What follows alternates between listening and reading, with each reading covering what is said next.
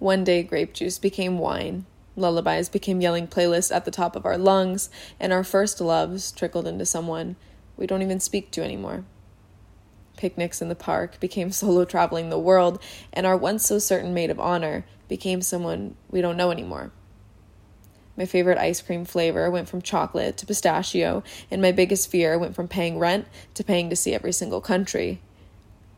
I went from a shattered heart and sense of loss to loving again.